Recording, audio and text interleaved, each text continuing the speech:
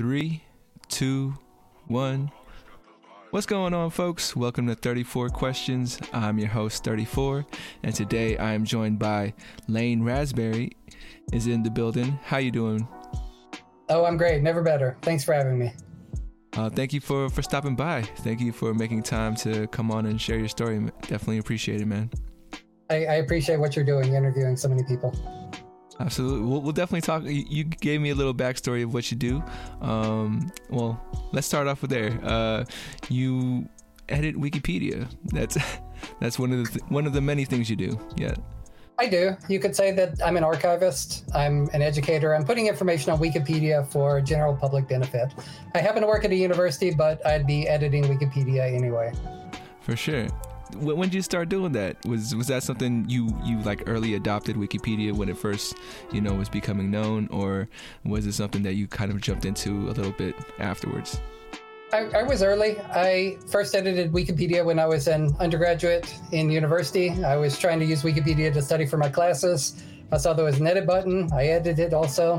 So this was in the mid 2000s. I've been editing Wikipedia for a while now. That's crazy, man.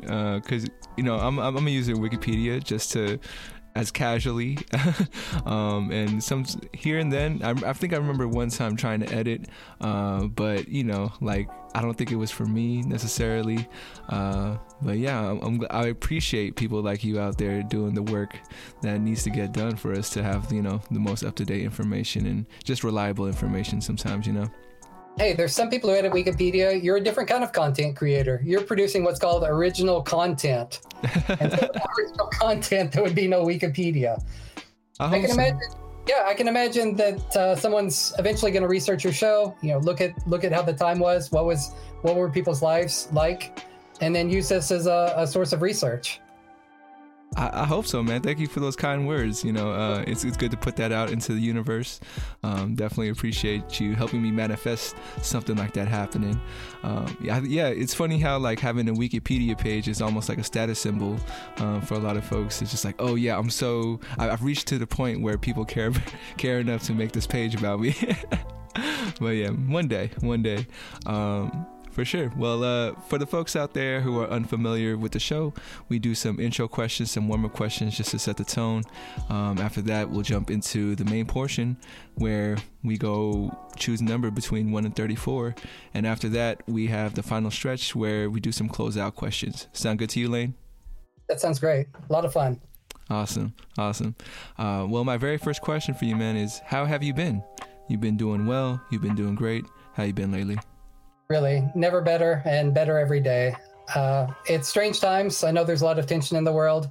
I've been very fortunate. Like I said, I'm at a university. It can be a happy environment there, and it's certainly happy for me. And love my city, love the people around me. Doing all right here. Definitely happy to hear that, man.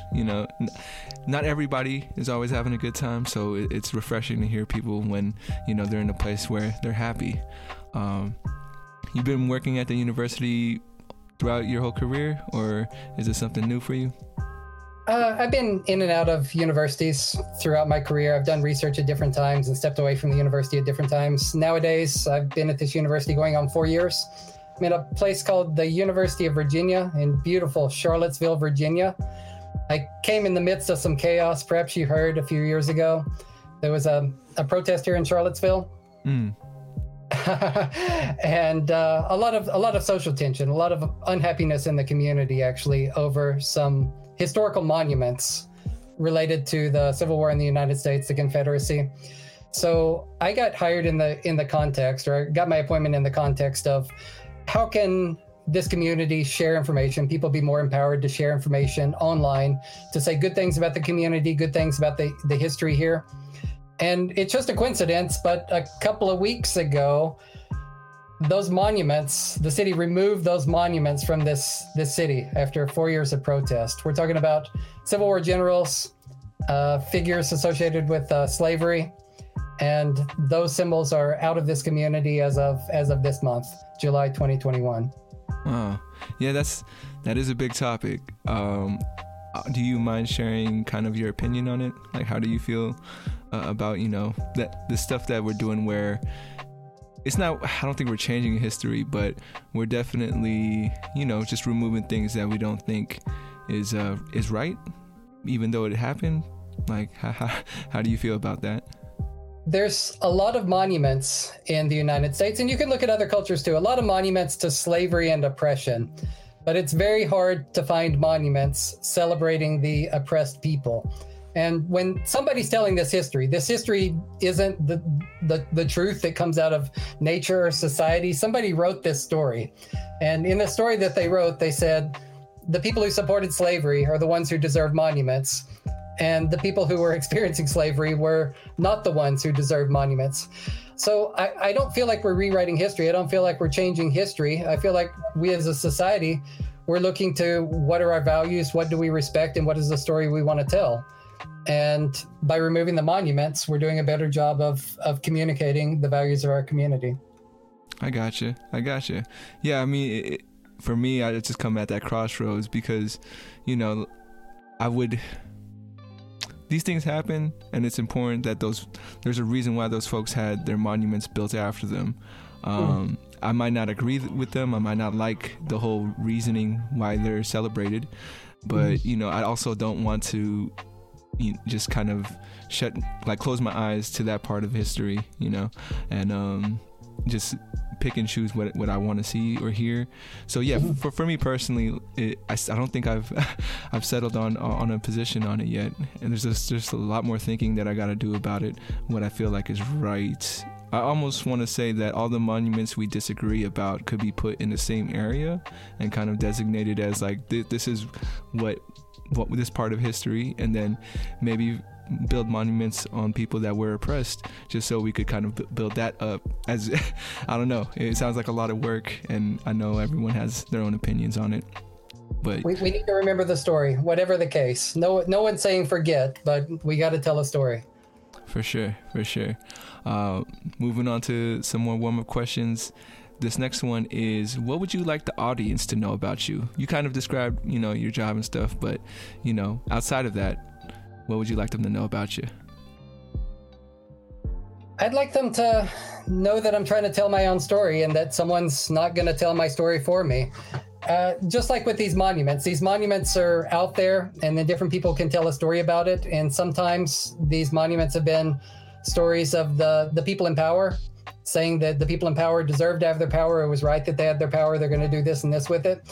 And then as time goes on, people are using these monuments to tell a different story. My life, so there's going to be this video, you're going to put it online, and people are going to interpret this in different ways. And I can't see, no matter what I say, I can't determine how people are going to be interpreting my life. But I do know who I want to interpret it. I want it to be interpreted by viewers, average people. I don't want my story to be told by, say, a corporation. You publish in the platform of a major media company. No one can escape big media these days, and they're telling a certain story about things. And I feel like the power of these media platforms, the big people who are making the media, it should be the public, citizens, individuals talking to other individuals, and not, say, corporations telling people what to think. So I don't care what people say about me. I just want it to be a discourse, and I just don't want to be a corporate product. For sure. Well, I can guarantee that for you on this show.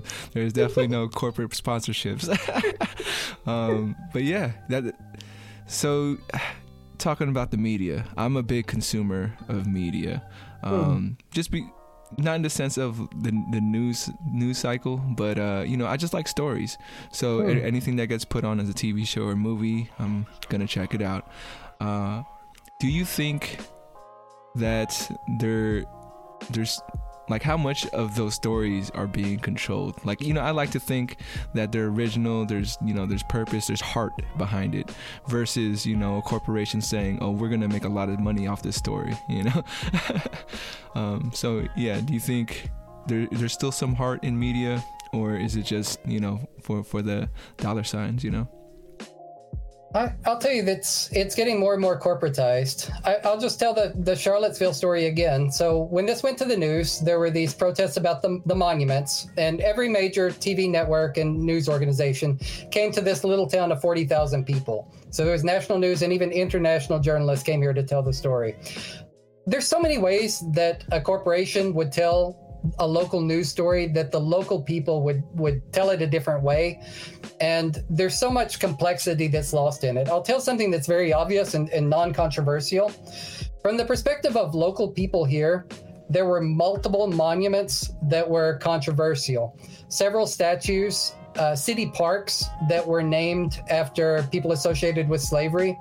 But when the national and international media came here, in all their stories, they said there was only one statue that was controversial. So that's a simple, objective statement of fact. And their problem was they just didn't want to have to list off all the statues and all the controversies. That's not interesting for the news story. They just picked the one statue that was main. But from the perspective of local people here, these different statues had a different perspective. This one meant something to this neighborhood, and a certain kind of people live in that neighborhood. And this one's been near the university, so it's been part of student history. The way that local people would tell a story, and any news story, it's always going to be, if you print it out on paper, it's going to be one paper page. But to get that one paper page, you have 200 pages of interviews that have content that just doesn't make the cut. So anytime you lack local journalists, local news coverage, and individuals telling local stories, you're missing a lot of the story. You just can't get the full story from a national news corporation. Sure, I wholeheartedly agree with you. You got there to the university, you said about 4 years ago? Yes. So yes. From the time you got there to the statues just being taken down recently, like how have you seen the community change, if at all? Well, I could say something else. So these statues, they've been in national news coverage, maybe every 3 months, maybe every 6 months, somewhere or another. So we had this complicated political situation in the United States for the past few years, people talking about race and tension and protest and these kinds of things. It would appear in national news regularly, but from the local community's perspective, major news stories every week. So we've been talking about these monuments every week since the big riot happened. And now that these statues are removed, we're hoping for some peace. Peace and reconciliation, just calm the environment, still tell the story, but just reconcile things. I'm just curious, did it feel like the community was kind of split on it, or was there one side that was overwhelmingly, more supported than the other? The side in favor of the statues didn't appear in public so much, or they would get heckled or shamed. Everyone that I would see in public, just about all the students, anyone who spoke out, was in favor of removing the statues. We were also in favor of due process and to have these statues removed the legal way, because it could have been a riot. People could have just rioted and destroyed the statues, and nobody wanted that kind of violence in the community. We wanted things to go through a process with community discussion for everybody to have their say and everybody to have an opportunity to speak and think about things.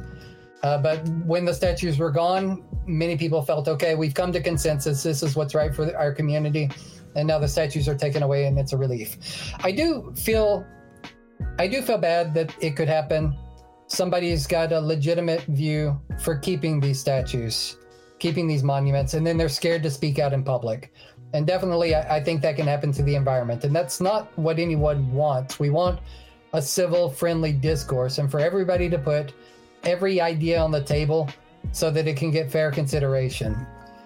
I wish that it was as balanced as you imagined, that there could always be a debate. When somebody's advocating for one thing, that there'd be another group of people to intelligently and peacefully give the counterpoint. But in the case of Charlottesville, especially the riot injured people, the riot killed someone, there was an outpouring of support for removing the statues in that context. I gotcha. Yeah, I mean, I think that's what we're all hoping for or working towards, is just being able to have opposing views, have that peaceful discourse. But Yeah, I don't know. I feel like the biggest challenge is that so much emotion gets wrapped up sometimes that, you know, I think as people, we already have a problem with being patient. So wanting to see change or wanting to see, you know, the action we've been talking about, waiting it through it always feels like, you know, can push some people to do some drastic things. So I'm glad to hear Charlottesville was able to keep the peace and, you know, not go over the tipping point. But all right, let's move on to the vibe check. You are the second person to ever do this part. Let me know if the phrasing is a little fuzzy on your end, but I'll talk it out with you as well. There's 4 little scales out here, and they're just different views people can take. And the first one is being open-minded or closed-minded. For yourself, do you feel like you're more open or more closed? I wish I was as open-minded as could be. I'll just say that I'm at least halfway and trying to be more open, doing my best. For sure. What do you think is the last thing that you had to, you know, you proactively kept your mind open about? Gosh, I'm at a university. There's people from every country and every culture here. People from all kinds of backgrounds. Everybody wants to participate in things. Sometimes when you're having discussions about what kind of programs is the university going to have, who do we prioritize, who gets benefits from the programs and who doesn't. So you always have to make hard decisions where some people have access to resources and some people don't. And it's always hard to hear about a minority, some group saying, you know, we'd like to organize, we'd like to do things, we've never had a chance. Can you give us a chance with some money to try that kind of new project? And you got to make a hard decision. You know, how many of these bets do you make where you give some group the resources, and when do you make the tough decisions to say, you know, this isn't your year and maybe your year is not going to be for a few years. Hard things to make. I'll tell you a typical university situation. Do you want to hire the person who is a researcher and they have a lot of credentials and they work with the military and they can bring in a lot of money, and they work with corporations, they can bring in money from there too, and they have just all these credentials and they've been very successful and financed in their career, but you also don't like their ethics? And you imagine if you bring in this person with the money, maybe they're going to do some questionable things, but then you can use that money to hire the good people that you want to do the activism. All right. Alternatively, you can just go out and hire the activist. This person doesn't get the corporate sponsorship. They don't get the military contracts. You know, you can trust them. They're going to do the right thing, but they're also not going to bring in money to hire more people like them, or at least that's certainly not guaranteed. How do you make that kind of decision? And this comes up over and over again in the university. That's a tough decision that I've had to make several times recently. I feel for you. I don't know how you do it. I don't think I could. And yeah, I mean, you know, I believe that you made the right decision, you know, for yourself and for the people that you work with. I don't doubt that. Yeah, I just know that those are hard decisions to make. That's why you make them and I don't. I think, but I'll tell you the secret. So not everyone can do this, but just always vote for the activist. I got you. That's what's up, man. I know you probably had a lot of opposing voices, you know, trying to make you choose the other side. But I think it's important that you made those decisions, because if anything, you know, even if the activists may not be able to bring in the money, it gets the ball rolling, you know, like it's that energy, and that type of person could just continue to grow it without the money, and it's more organic, so it could be stronger, you know. So yeah, well, I know it's early, so, you know, down the line you'll probably see the fruits of your choices, you know, come up, and I hope you get that chance one day. The second scale is, are you more of a deep thinker, or do you like to stay on the surface of things? Surface. I'm a pretty shallow person, so I'm at a point in my career and my activities where I'm trying to support other people in making decisions. I'm not thinking so deeply in making these decisions myself. I do administration, I do grant writing and seek funding and these kinds of things. I care about Wikipedia. So I want people, it's not about Wikipedia, it's about sharing information. And I don't make decisions about what kind of information people share. I just want them writing, I want them producing photos, I want them educating, and I want them sharing this stuff free online with other people. I don't make a lot of decisions about what information they share. I do check to see things like, if I'm supporting someone, are they collaborating with the community or are they acting alone? And I prefer people who collaborate, try to seek consensus. But if some community wants to share some kind of information and it's not my thing, I don't get into that. You know, I just want to support other people, and I don't think very hard. I'm pretty shallow about this stuff, just trying to do administration. I got you. You know, I'm an optimist and I like to see the bright side of things. So I think within you still got that deepness, because there's the reason why you're doing this, which I think is important work. You know, there's a deeper side to it for sure, I think. But yeah, well, thank you for sharing your point of view on that. I had a question about, yes. So the work that you're doing, I feel like every year I see something about net neutrality. Yes. Yeah. Yes. Can you drop some knowledge on me about that? Like, how does that affect the work that you do? Or, yeah.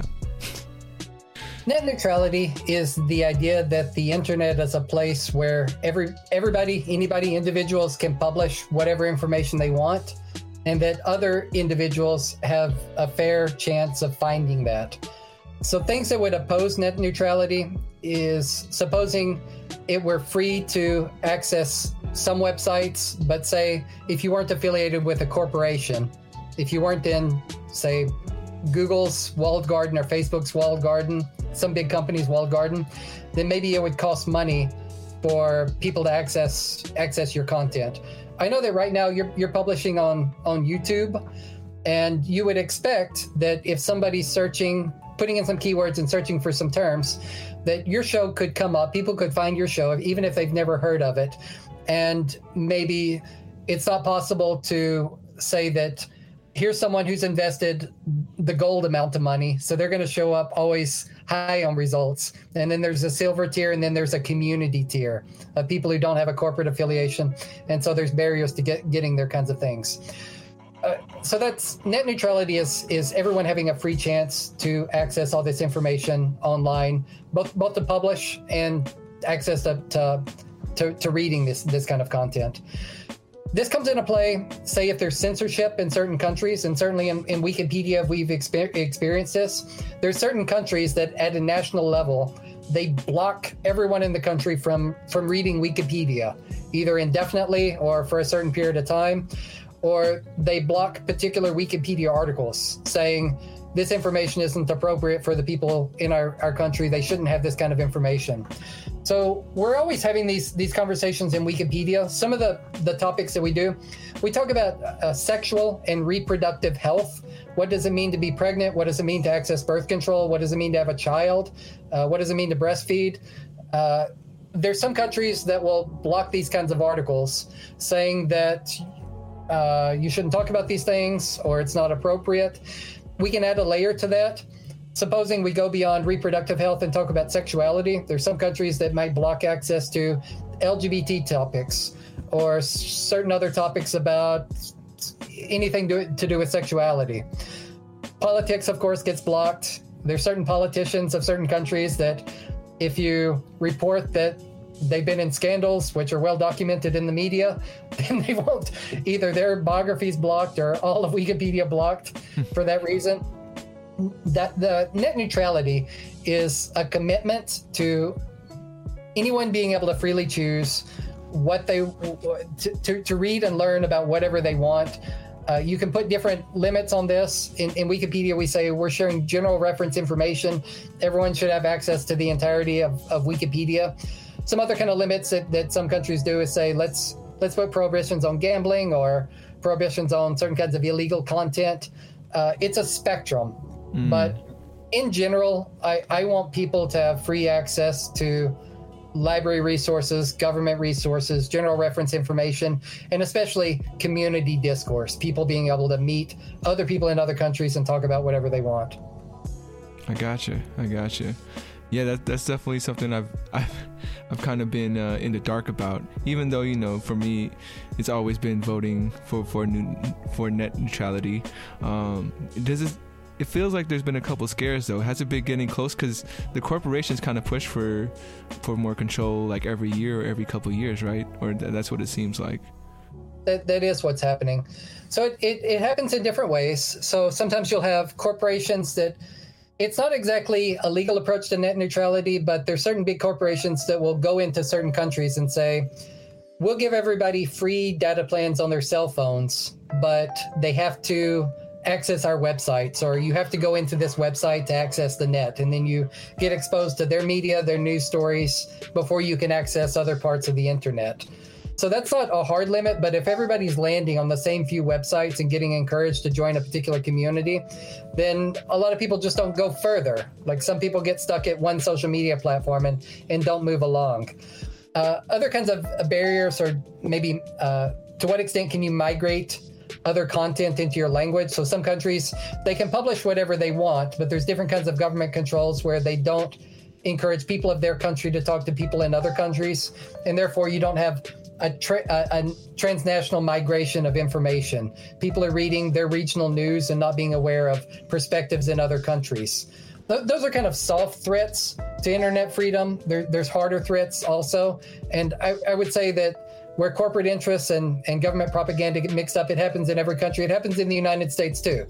The United States has a fake news problem, but something that we have, like you're running a YouTube show, you're getting to talk with whoever you want. You don't have a government broadcast license.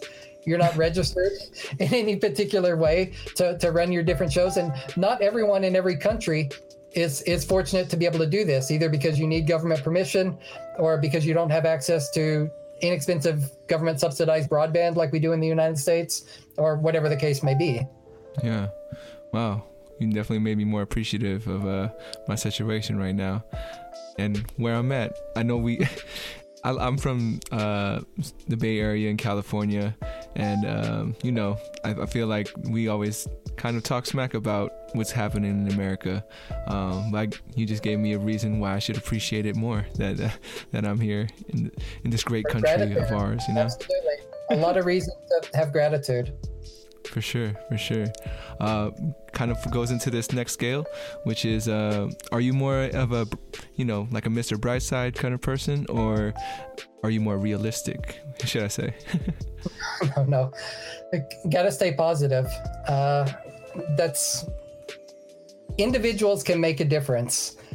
And if you put yourself out there, you try to make your difference in your own way, we're able to contribute to something bigger than ourselves, especially in this age of internet.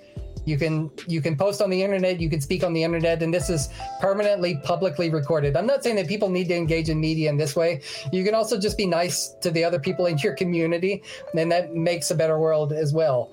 But if you keep a good attitude and you try to make other people happy, it affects everyone in the world. We're in this together. Nice. And you segued perfectly into this last one, which is, do you think we are all one, or are we individuals? We're all on this spaceship together. We're on this Earth flying through space, and what happens to one of us, it's gonna happen to all of us, good or bad. So we gotta eliminate problems. We gotta eliminate suffering from this world and give everybody a better life. I gotcha. Just kind of curious, what do you think of what's out there, you know, outside of our planet? Any theories that you have of, you know, life outside of Earth? There may be life far away from here, but Earth is still our number one target for space exploration. Should be planet Earth itself. Some people talk about going to Mars, talking about terraforming Mars. How about we terraform the Earth? If we're gonna keep something with lush greenery and healthy plant and animal life and happy humans, it should be the Earth first. I'm in favor of science advancement. I'm not in favor of space exploration for tourism or fun or for the enjoyment of billionaires. I gotcha. You know, because there's so much poverty and suffering in this world, and our number one priority should be taking care of that. If there were alien life out there, gosh, I'd want to send them an encyclopedia of everything we know about Earth and exchange cultures, and I would ask them for theirs. That'd be my first question to aliens. Please, give us the record of your culture. Let's exchange notes. I gotcha. You know, sometimes I wonder, you know, there's a lot of theories out there, but I wonder, what if the aliens know a lot more about us than we know about ourselves? You know, and we they might have studied us a long time ago. Who knows? Well, let's not jump into that rabbit hole. Let's move on to the questions. You said you wanted to choose some numbers and spin some. Where would you like to start? I don't know what I'm doing. Lucky number 7. This is how it goes. I pick a number. Yeah, lucky number 7. Would you like to go easy, medium, or hard? Let me ask you that. Let's start easy, then we'll go medium, and then we'll go hard. I got you. Let's do some easy ones first. Well, the first one, 7 easy, is what change would you like to see in the world? Oh gosh, net neutrality, I suppose. That's the field that I work in. I want everybody to have access to free information to inform their decisions and make their lives better. I also want everyone to have a voice to talk about whatever issue concerns them in their community. Whether that means if they see an injustice or a problem in their community, they make a YouTube video or make a post. I want everybody to feel heard and be represented in government and shared decision making. And I think the internet's a big part of the way to do that. I guess one specific change, I'd like all of Wikipedia translated into every language in the world. Because right now there's a serious imbalance and injustice where English language speakers have better access to media. And people in lower and middle income countries who speak other languages, they don't have this kind of access. Translating Wikipedia would be relatively inexpensive as compared to other things you can do for international development. And we got to do this sooner or later. And I think the time is now to make sure that everybody has free, easy to access online resources for any topic that they might want to search for. Or for someone who wanted to translate, would they have to type it out or put in their own words, or could it be, we copy and paste it into a translator, yeah. Is it as easy as that, or do we really need a real translator out there? This is a thing that Wikipedia community members do. So Wikipedia, it's a volunteer community organization. We're collectively writing this stuff. We also collectively translate this stuff. Wikipedia, it's pretty well developed in about 300 languages. And there's a few thousand languages total. I don't know how many we're actually going to translate everything into. A lot of these people who are doing this, so I develop medical articles and try to make them understandable for a general audience. I work with teenagers in other countries. These are high school kids, and they do the best they can, and I try to arrange for expert review of their translations. But you can be a teenager in some of these countries, and if you know English and you know your local language, you do the translation and suddenly you're it on the internet. If someone's searching for that disease or drug or medical condition, they're going to find your stuff. Teenagers have never been so powerful in human history as to be able to sit at home in their bedrooms and become the leading medical authority for their country. That is pretty bananas that you said you work with teenagers doing this, and there's a lot of teenagers editing Wikipedia. Wow. Yeah, I think that's important. That's crazy how they're doing it for their countries, and how they value information. Yeah, definitely not the American way sometimes. But yeah, wow. And do you think so? You had talked about net neutrality. Do you think there's always going to be opposition? I'm going to see that notification every year of make sure to vote, make sure to fight against this, or at some point our corporation is just going to fold and say, you know what, fine, you guys can have the internet. We had this crazy experiment in the United States and Europe of establishing the internet. So the web didn't come about until the 90s. The internet's one thing, that's email and the web and apps and and all these applications. The web, where you browse around and look for information, that's relatively new. And the idea was that anyone can publish anything. It might not have turned out that way. And in the 90s and in the 2000s, people thought it's always going to be so wild. People are always going to be doing this. How can anyone capture the entirety of the internet? But in practice, that's happened in a lot of ways. If you look at the most trafficked websites, the websites that get the most number of views or the most number of people visiting them in any given day, there's really only a few of them that are nonprofit. I think I can list off most of the ones in the top 500. Wikipedia, it's been a top 10 website, and it's nonprofit, so there's no advertising on Wikipedia. That's very unusual. A corporation doesn't own it. It's been a top 10 for most of the past 20 years. Something else up there is something called Internet Archive, archive.org. They don't have people writing original content like Wikipedia, but they accept documents and videos and photos, a library archive, books. So they're cataloging things that have already been published and not accepting original publication like Wikipedia accepts original publication. We're almost out of nonprofit websites. So there's Firefox, which is Mozilla, which is nonprofit because they share the Firefox browser, but that's not a general information source. The Pirate Bay may or may not be nonprofit, so they've got a mission and they're very activist about it. This is a website in Sweden. You can read about their mission to get people movies and game content. The Postal Service, United States Postal Service, which isn't nonprofit, they're governmental, but it's at least not corporate. We've got BBC.com and BBC.co.uk, which is the British news service. It's funded by government. At least it's not so corporate, even though it has many corporate relations. I think we're about at the end. NIH has PubMed, the medical service research service in the United States of the National Institutes of Health. Someone else can look this up. There's different websites. Amazon's Alexa service, they rank websites by popularity. There's different other companies that do this, ComScore, SimilarWeb. But that's kind of it for the nonprofit sector. And if Wikipedia were to fail, and Internet Archive were to fail, that's kind of the brick wall that's holding back the wave of corporatization among corporations, just putting information into people's heads, and there's nowhere else to go. Like everywhere you go on the internet, you have to look at these ads. Your time is giving a nickel to some billionaire somewhere for everything you do. It's all going to be cataloged and then reported to government, to corporations for advertising information. There's not a lot of opportunity on the internet to just say, leave me alone. I want to do my own thing and not be observed. And I don't want to, I just want to talk with other people instead of talking to a corporation. I'm very scared of someday losing the public space online. Oh man, the way you described it, it feels like we already lost it.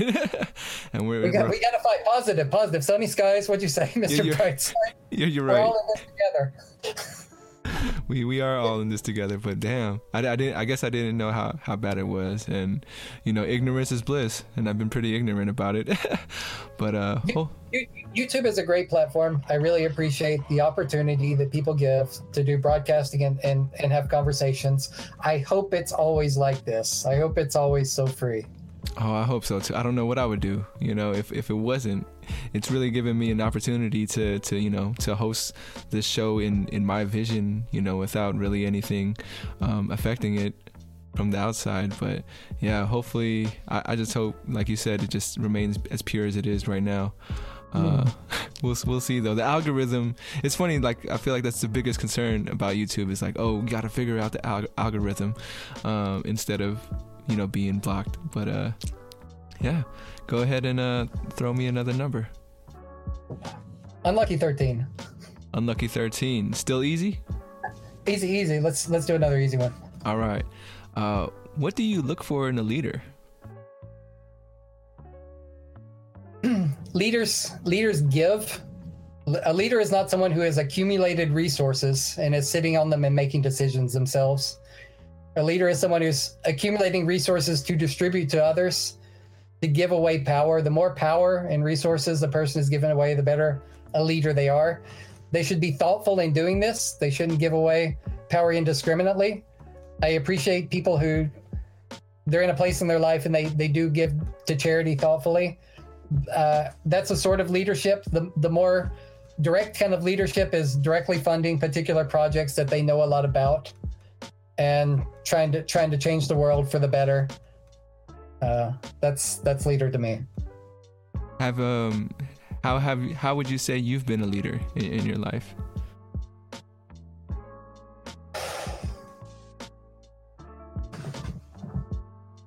Well, I work in academia, which means I'm not making as much money as I could be making if I were somewhere else. Definitely, if I was in the corporate sector, I'd have a lot more power and be able to practice this kind of leadership more. Of course, in the corporate sector, I'd have a lot more constraints on the decisions I could make. I'd, have to use my money to hire awful people to do awful things. So I don't have much money, and I don't get to exercise so much of this leadership being at a university. I'd like to think that if I had money, I'd hire the right people to do the right things. I gotcha. I mean, it sounds like you're doing what you can with what you got, though. So, I mean, keep doing that. Go ahead, and you want to continue choosing numbers, or would you like to go to the wheel? Let's do a wheel for the easy one. All right, let's try it out. Here we go. And if there's any question that you feel like you want to pass on, feel free. Don't feel like you're pressured to answer. Moving on up to medium. So medium? Okay. Wow, okay. 11 medium is so this one is, when did your stream of consciousness begin? And so the way I kind of phrase this question, because I know it can be hard to understand, but I guess, when did you feel like your innocence was gone? Like, when there's always that point when we feel like a kid, and then up to a certain point, like boom, we start feeling guilty about life and what we're doing. So for you, when did you think that started to begin? I know I've got a common answer. Many people have this answer. I grew up in rural Southeast Texas, a farming community. And when I was a teenager, I figured out that I was gay. And this wasn't socially acceptable in my community. I didn't know what was going on. There was a time before I figured out that I was gay that I thought, I'm just like everybody else. I'm a part of my community. I can do things that other people in the community are doing. And being LGBT, suddenly I don't have control of my life in the same way. I'm not allowed to participate in society in the same way. There's hostility, and it's directed at me because of this. And at that point, I felt like an outsider. I felt like I was different. I felt like I was in danger. And this is something that happens. It used to happen more to LGBT people in the United States. Things are changing very quickly, in a big part because of the internet. It used to be possible that when someone was LGBT, the people in their community would say, you're the only person in the whole world that's LGBT. And there was no evidence to the contrary. Of course, now you can go on the internet and find out, actually, there's LGBT people in different places. You get lots of information about this. And there's still countries where people don't have good access to internet. LGBT people have a hard time, like people used to have a hard time in the United States. But when that happened, I felt like I grew up really quick because the world was no longer safe and there was not as much place for me in my community. And thank you for opening up. When you were at that age, did you find a place that you felt, more comfortable with being yourself, or was it just really hard to even find a place like that at that time? I moved from rural Southeast Texas to Seattle, which is a couple thousand kilometers, 1,000 miles away. I didn't know anybody there. I just picked a big city that was as far away as possible, and I moved to it. So that was another privilege that I have being in the United States, because in the United States, you can go from San Francisco to Seattle to New York to Florida to Texas. Everybody's speaking English. I happen to have a rural accent. I don't have it anymore. When I got to Seattle, people knew I had an accent, but I got rid of it. It's not like if I was in a country in Central Asia and moved 1,000 miles away, they'd be speaking a different culture, a different language. It'd be a different culture, different food, different religion, different everything. A person can go wherever they want in the United States, and they're still going to be recognized as an American, someone in the United States. So I had the privilege to be able to go to another city and start over, do a different thing in a place where I found other LGBT people. I gotcha. Yeah, thank you for sharing your journey. Would you like to give another spin or choose another number? Let's do a spin. Do a spin? All right. Yep. Just before we do that, just want to give you a heads up. We have about 10-15 minutes left in the interview. It's been breezing by. I hope you've been enjoying it. I've been enjoying it as well. It's fun. All right, here we go. Oof, going for a hard this time. Okay. 5 hard. And then, you were talking about, growing up. This one is, have you ever been bullied?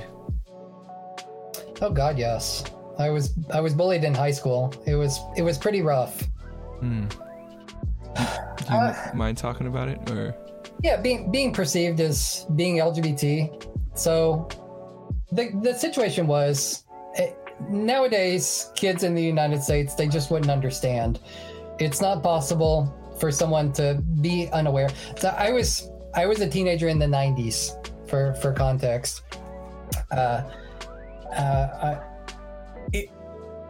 Everyone nowadays knows what it means to be gay or straight. There's this vocabulary and these words that you have. And somehow from TV and movies or from society, you know someone who's LGBT. It's not a completely foreign concept. It used to be that if you were LGBT, you were just dropped in this earth and had never met a gay person or didn't know anything about it. And then you just wake up one day and you figure out you're gay. Or no, here's how it happens. Everyone else figures out you're gay before you do. And they say, you're gay, you're gay, you're gay. And you think, no, I'm not. Somehow people can figure these things out. Like somehow your peers and your society and your community, they get different ideas. And gay people or people who are perceived to be gay, they can be bullied. Like anyone can be bullied. You don't have to be gay to be bullied. But LGBT people, they can especially be the targets for being different. Yeah. Also, something else, I don't think this happens so much to kids nowadays, but in the 90s, kids could punch and slap each other in high school. There weren't cops in the high school. There's all kinds of violence. I think nowadays high schools are less violent, or if somebody gets hit, maybe they'd call the police. I don't know what they do, but I just felt a lot of danger in high school and experienced some of this violence in the form of slapping and bullying in gym class, in the locker room, in the halls. And I felt very alone, and it wasn't a pleasant experience. I gotcha. Thank you for sharing again. Well, how did you kind of, I guess, deal with it when it was happening? Were you able to cope with it in a positive way, or was it just a really big challenge for you at that time? I'm still not over it. I've resented it for my whole life. I felt this is so unfortunate. That's one of the reasons why I edit Wikipedia. I edit Wikipedia about LGBT topics because I feel like if I put this information inside a Wikipedia article, then I'm actually sending it back in time to myself, because this is the information I wanted when I was a teenager. And by putting it in Wikipedia, I can send it to the other people who are looking for this information, young people or older people or anybody who wants this information. It's going to better inform their decisions, make them more compassionate, and keep that kind of experience happening from other people. I still feel bad when I think about what I experienced, and I just don't want that to happen to anyone else. I got you, man. And I can't help but apologize for bringing it up, but thank you again for being open to share your story. All right, we're moving back into the main stage. We've made it to the final stretch of the podcast. Just have a few concluding questions for you. This next one is, how would you like to be honored? If I was going to tell myself today, I'm going to do an act in the honor of Lane, what could I do to honor you, man? That's pretty easy. I would say publish media on the internet, just whatever is important to you. The catch-all that I tell people is edit something on Wikipedia. That's because of the kind of people I'm around. They tend to be librarian types or researcher types. If I spend more time around YouTubers, people like you, I would say post a video to YouTube about something that's important to you. I feel like media matters a lot, and I feel like if people represent themselves and publish it, it's online and forever. Try to get yourself properly published in a place that's going to archive your work forever. But if you're not representing yourself, some corporation is going to represent you. So try to publish something that's meaningful to you and get your perspective out. That's how you can honor me.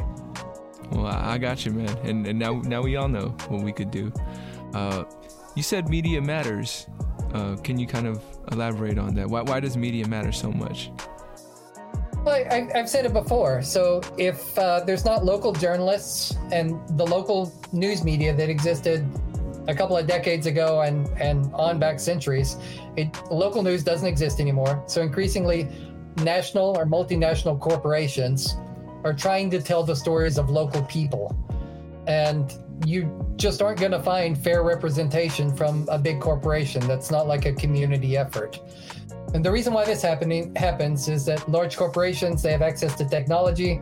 They're pulling out resources from local communities, pulling out the money, and that strangles the local journalism and the local people's interaction with each other.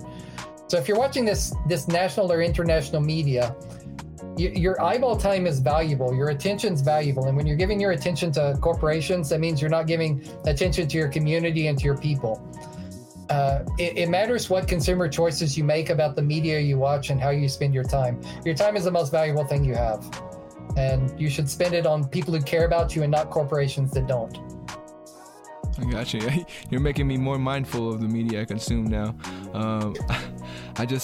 It's funny, maybe a couple months ago, I heard about this newsletter in one of the neighborhoods where I live at. Like, it just started, it's new, and they're just dropping off samples in people's in mailboxes. But it's one of those things where my parents were like, oh, it's just another ad, ready to toss it out without even looking at it, which I think is a big challenge for like local media, right? It's because you don't have CNN on there, a lot less people are just gonna take their time to check it out. Sorry, that was just a tangent on my end. For sure. My next question for you is actually from my previous guest, so shout out to Christiana for her question, and she would like to ask you, what are you doing right now that makes you feel free and alive?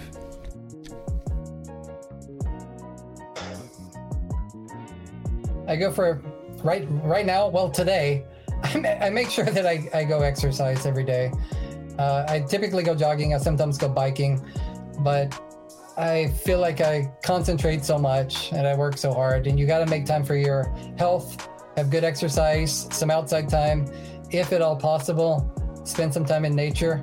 Like, don't look at the screen and don't even look at books. You need to look at some trees, try to look at a bird, some wildlife, and eat some healthy food. Self-care. Whatever goals you have in life, if you don't take time to take care of yourself, you're not going to achieve your goals. Get some exercise. For sure. Are you more of a natural sounds person, or you like to listen to music as you do your runs? Natural sounds person. Yeah. Okay. Because some time away from the electronic stuff every once in a while. I got you. I was gonna ask if you had a pump up jam, for yourself, a song that really gets you motivated or ready for the run. Is there anything like that for you? Or I listen to these tracks by whatever community artists, unpaid artists that are just like beats to study by, beats to do your writing to. I love these streams. I never had access to this kind of music before, and now it seems so popular now. And I'm grateful for these multi-hour streams of peaceful beats. Yeah, yes. The lo-fi. For sure. And my next question for you is, what would you like to ask the next guest that comes down to 34 questions? What are you doing to make the world a better place? gotcha. I'm just gonna write down real quick. What are you doing to make the world a better place? I gotcha.